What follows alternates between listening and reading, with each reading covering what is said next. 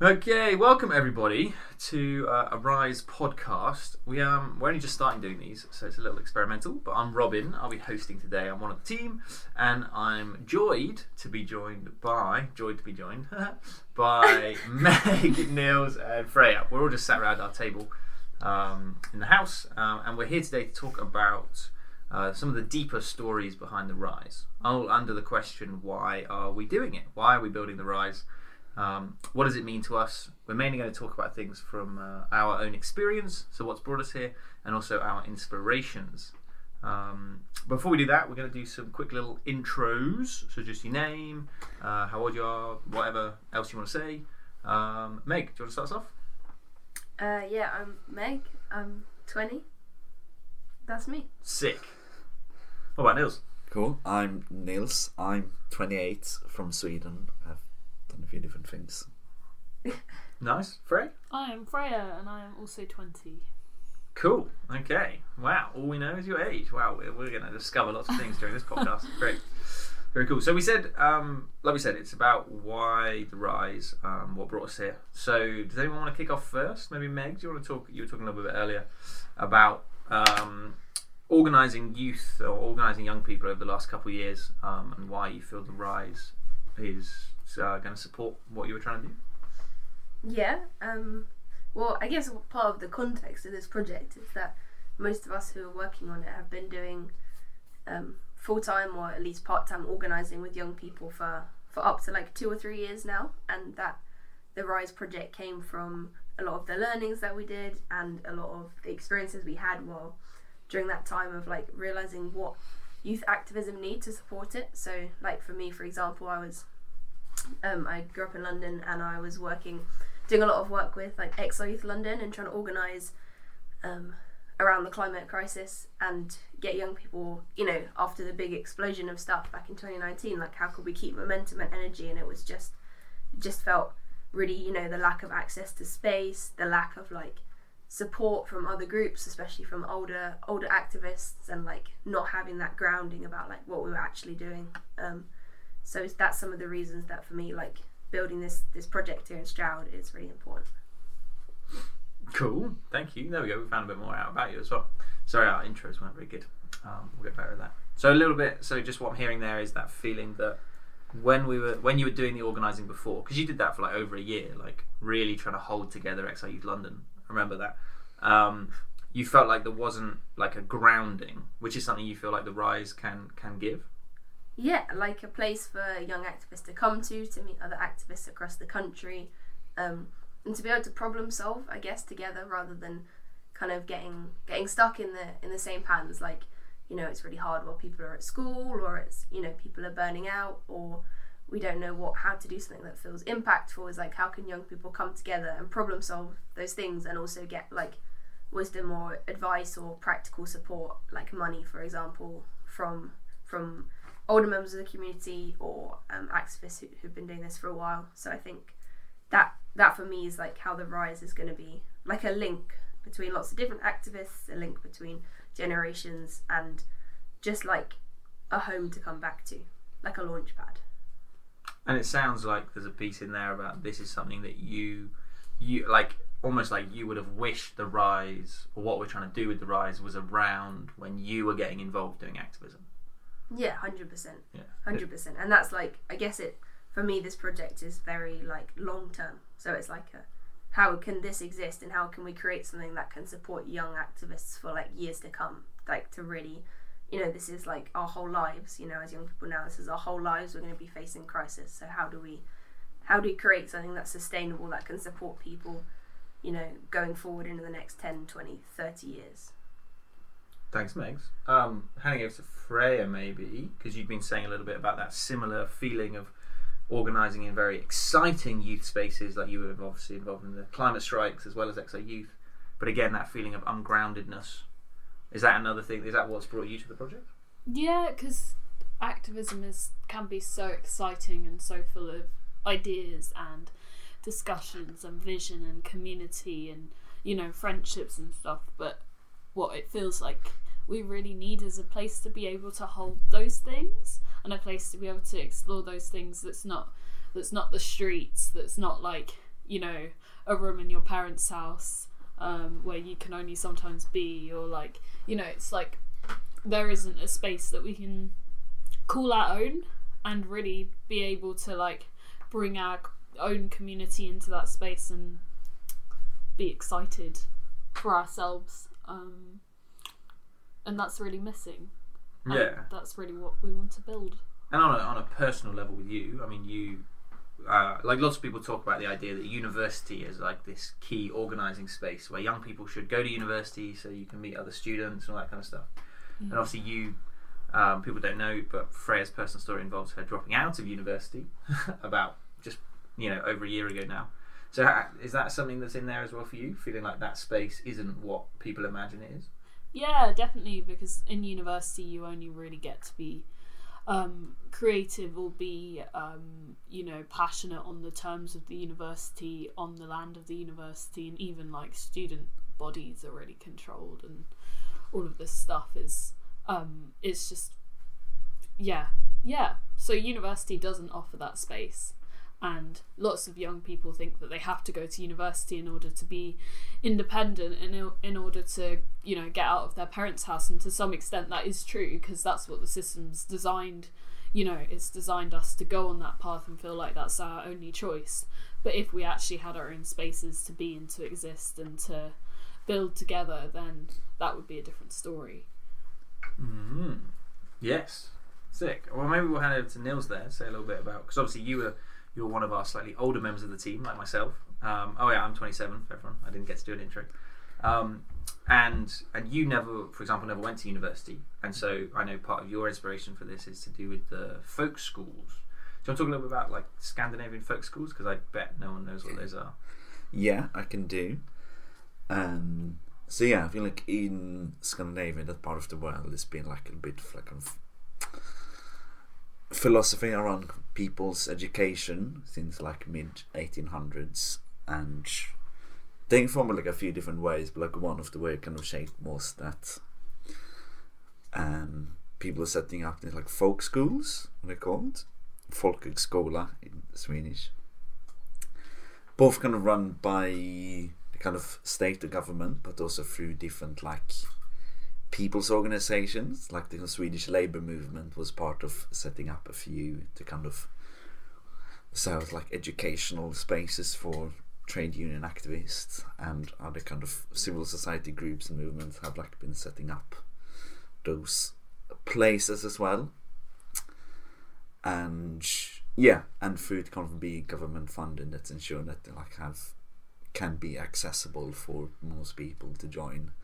And it's just one of those very inspiring things that is, that you have these places like have a lot of freedom and autonomy to shape courses depending on what they think is in the kind of interest of people to learn and develop. So they do lots of like art and craft courses, but also half your courses in environmental justice and all these other things, and just general kind of people's education, moving that forward.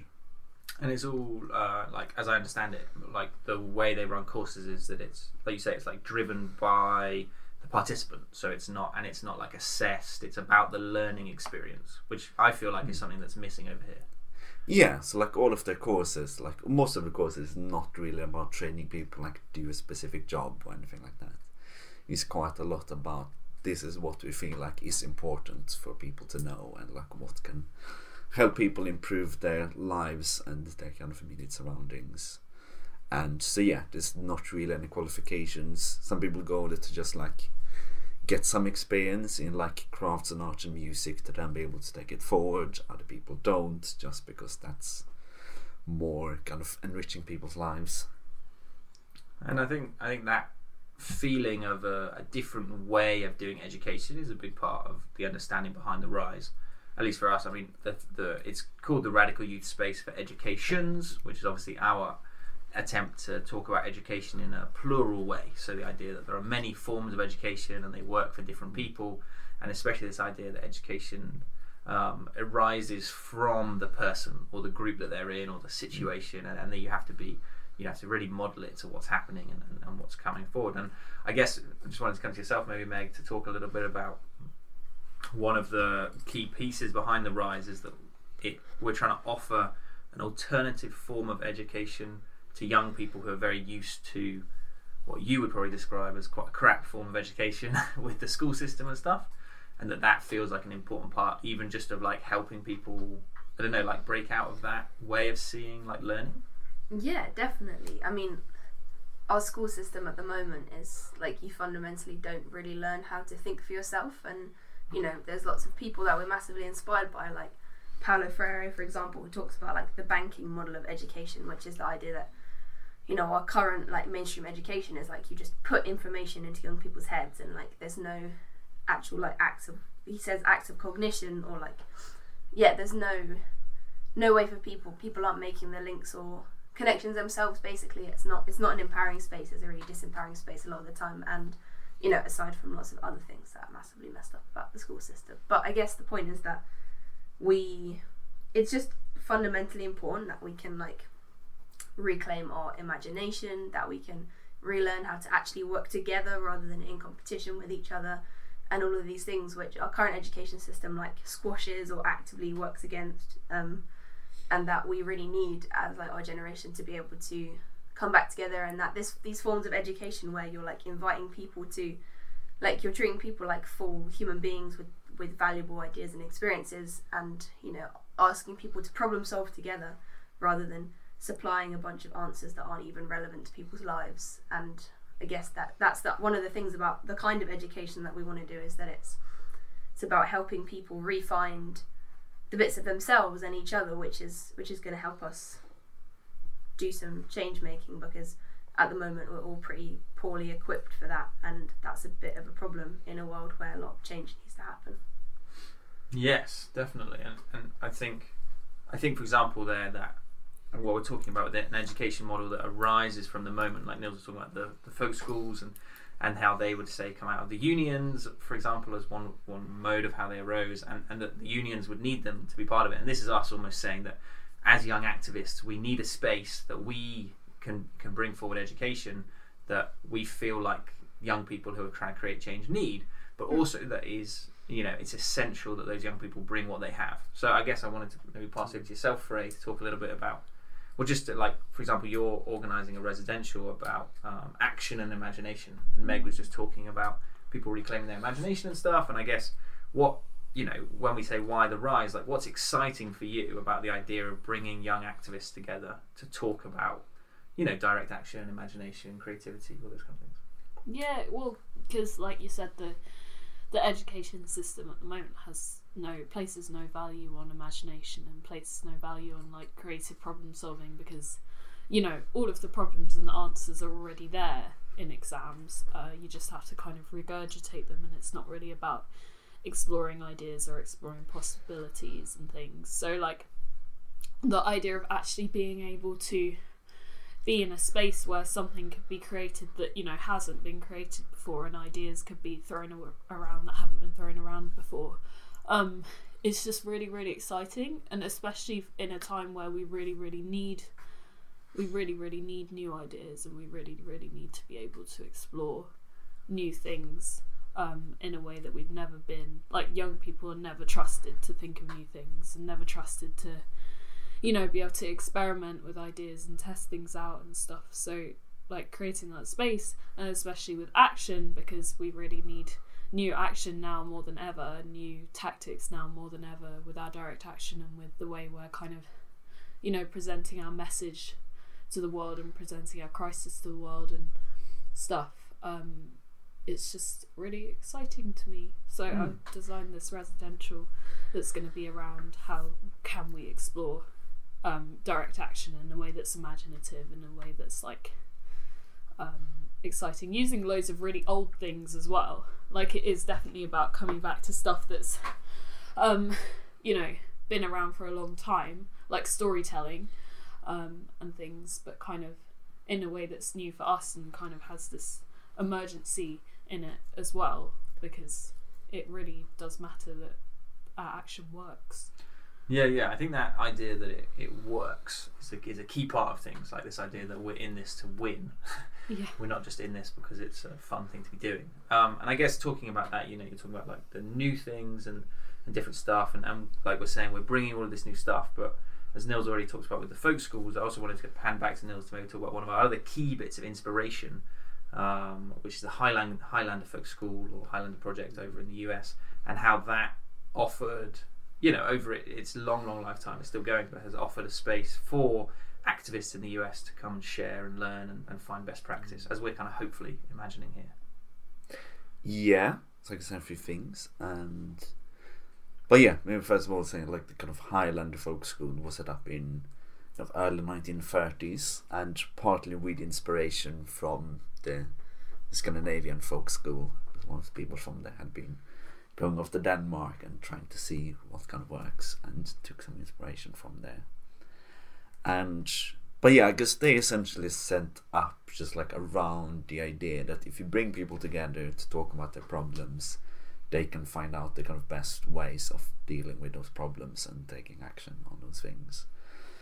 And because I think like people who found it had some experience through that, just kind of working with different like Christian groups in the kind of US South in Appalachians, and had the experience of like bringing lots of people together and posing questions. Well, like, what is it that you're facing up here in the kind of poor part of the countryside? And notice that like people actually got energy from that and could like work out, well, like we actually have some sense of how to solve our own problems. And that was like the key idea they set up around. We just need to bring people together, get them to talk about their problems, and support them to like take action and organize to work those things out. And so during the 1930s, 1940s, they were very busy in kind of supporting the US labor movement in many years, both like hosting workshops and conferences at their place at the Highlander Folk School, as well as being like very active in the kind of local region, both like in their state and in the rest of the South or in the Appalachians, often just like going out when there was a strike or another like community campaign, often just going out and saying like, hey, we're from Highlander, this is kind of what we do, we can work with you and support you if you want to. And really kind of combining that kind of day-to-day organising that people do with the kind of place to step out of that, have some chance to reflect and talk about it, and then go back into doing those kind of things. And then they also like spent a lot of time supporting the US civil rights movement in the 1950s and early 60s. Because they were seeing that like to deal with kind of working class issues in the global South, they needed to also like equally tackle issues of racism and segregation. But I think that's just like my thing. And I guess also that kind of thing of like that's very little, or what we do is like things that we have come up with.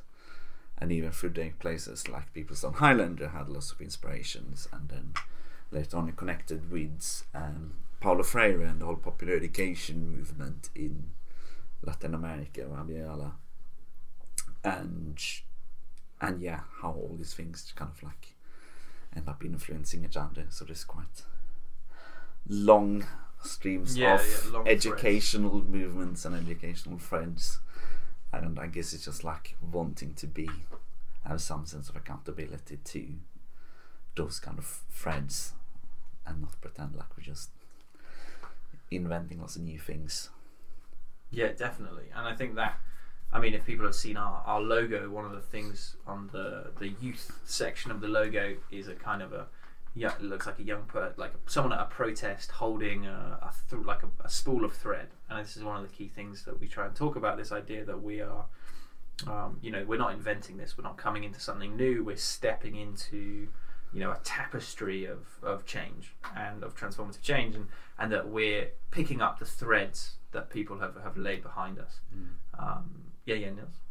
Yeah, and I guess maybe like especially relevant when it comes to talking about initiatives that have come out from so-called US or Europe, because in our culture we get taught to see like US or European experiences as like the most relevant, like the most important of like what's happening there is like more important than what's going on in other ways.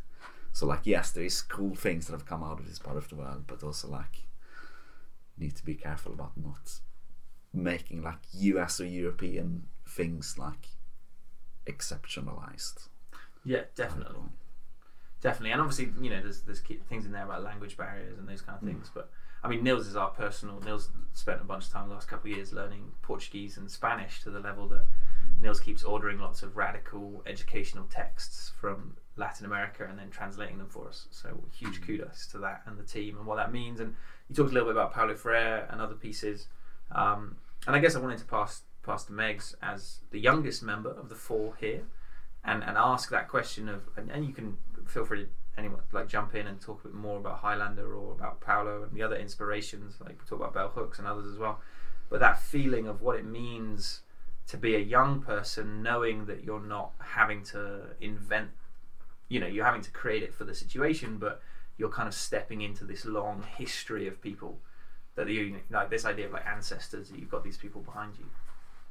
Is definitely for me it's been a massively powerful thing, because I've been, I mean, growing up as a young person racialized as white, here in the UK, especially with my family and class background, I've had a very negative association with the word ancestors and with the idea of older generations. It's kind of been like a warning, my whole life it's been feeling like I'm trying to do a rejection of where I came from. And I think a lot of other young people, especially young people racialized as white, like that's just a big thing that people feel.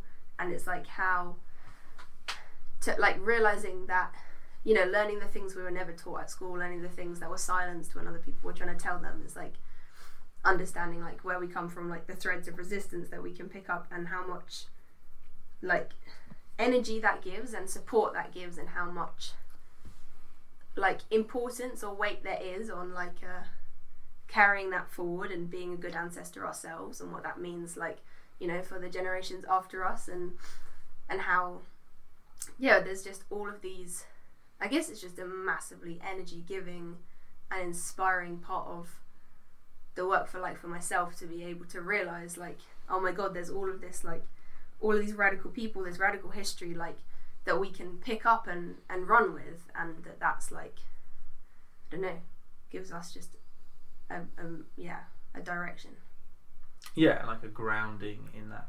At least for me, it's a feeling that, I don't know, I guess like there's a feeling that, you know, this stuff's really hard, and I think Freya talked about it earlier with this idea that, you know, we're having to like come together and work out these answers, and we don't really know the answers, and we spend a lot of time at school and in education, like mainstream forms of miseducation, where there's like, yeah, here's a question and there is an answer. You know, we're asking, and what we're trying to do is come together and ask questions that we don't really know the answers to, but to know that those questions were being asked and developed, and better questions were being found by these ancestors who we can step into, who we can learn from, who we can kind of stand, you know, on their shoulders, you know, alongside them. Then that, for me at least, I guess it often makes me feel a lot less lonely in what we're doing, and that there's this connection in different places. I also wanted to mention that the RYSE is part of, we're becoming part of a network called the Ecoversities Network, which people can look up, which is majority based across the Global South, that came out of India a number of years ago with Manish Jain and other educators.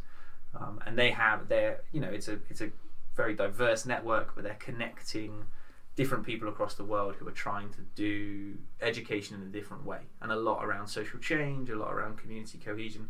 And again, it's just really, really awesome to be part of those kind of networks, and to be able to jump on Zoom calls with people who are doing education in, you know, everywhere from like Hawaii to India to Egypt and stuff, and just like exchange these models and exchange these different pieces with people.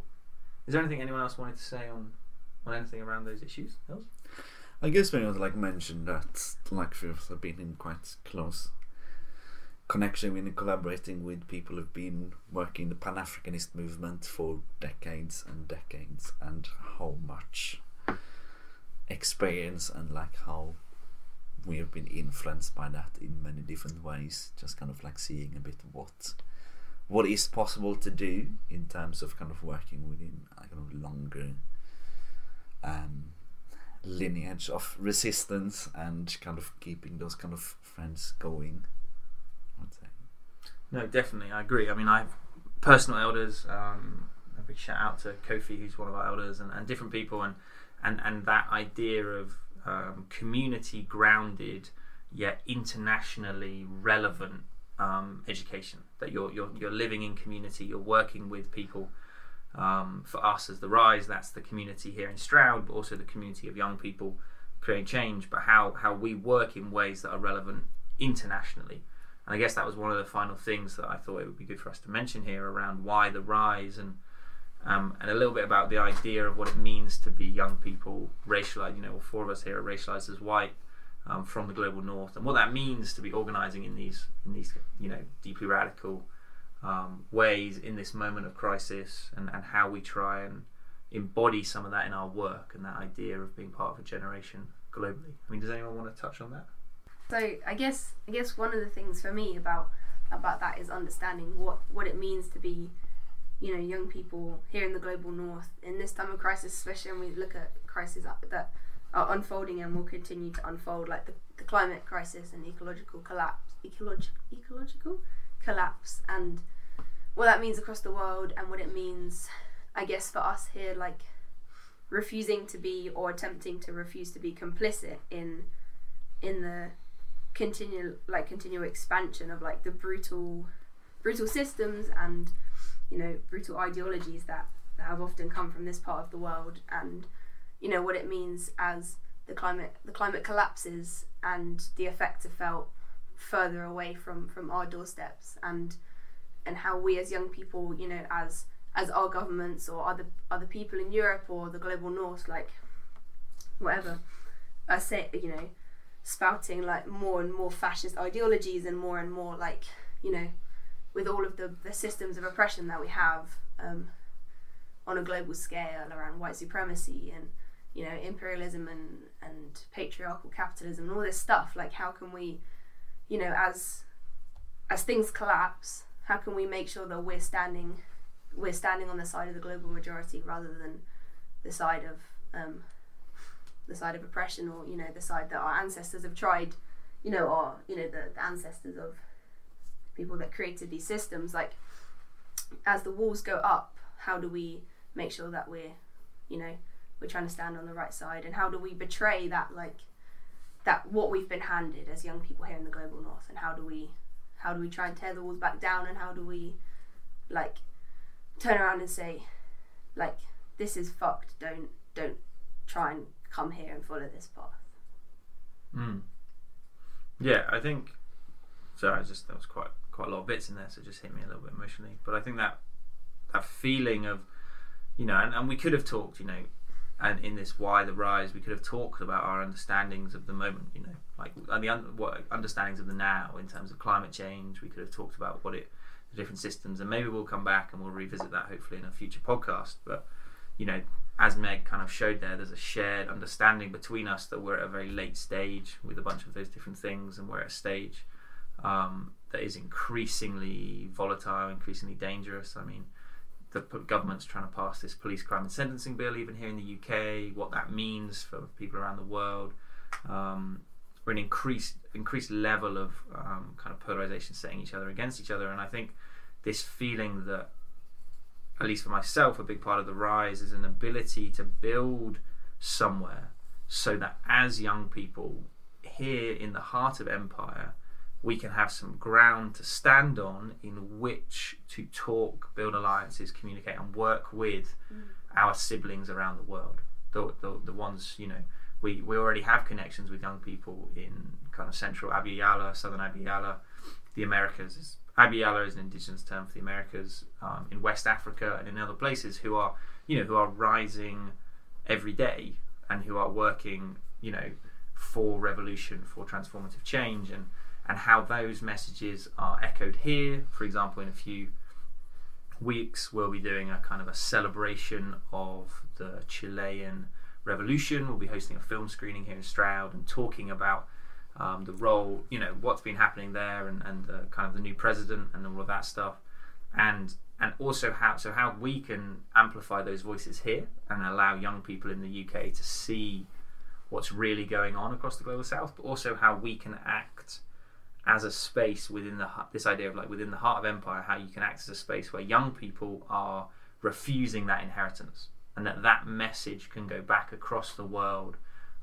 to our siblings and to others, so that together collectively we can find a different place to walk, and that we can this idea of stepping off the path, the path of development, the path of imperialism, of modernization, and instead we can move somewhere together, and that without ground, without space, especially educative space where we can come together and spike our curiosity even in these times of crisis, then it will be very difficult for us here to be able to join that global family, to join our siblings. And so for me, that's a massive part of why we're doing the RYSE, and internationalism is at the heart of so much of what we're trying to do. So I think we've come through a bunch of different things, personal experiences with youth organising, stuff with the school system, folk schools, the Highlander Project, these ancestors who sit behind us, internationalism, our Pan-African elders, and all these different pieces that are coming together to be the kind of the ground on which we build the RYSE and why we're doing it. I just wanted to open some space for anyone who wants to say anything else before we finish, but otherwise we might end it there. Just I think how urgent and important this is, and how it's very easy for us here to sit in the sit in the distance that that we're complicit in between ourselves and what actually being alive, and between the rest of the world, and that part of most of us are working full time on this project, and we dropped out of university or whatever, made that we're here for this, and this is kind of like a call for other people to try and join us and join in alliance with all people who are working for transformative change. The moment we're in is just hugely important, and what side of history we want to stand on, and the kind of choices that we're trying to make. So yeah, we can't solve it on our own. Like, one of the reasons we're doing this project is so that we can come together and learn and build and look to the past and look to the future, and gather and collate knowledge that we've got and that other people have, and actually work together. Like, we can't do it on our own. It's really, really difficult to do it out of university. It's really, really difficult to do it if you're not talking to your brothers and sisters internationally or even locally, so there's a lot of hope when we come together. Awesome. Let's end it there, everybody. Thank you so much for listening. We'll catch you in the next one. Get in touch if you have any questions or you want to work together on anything that we've said. See you all soon.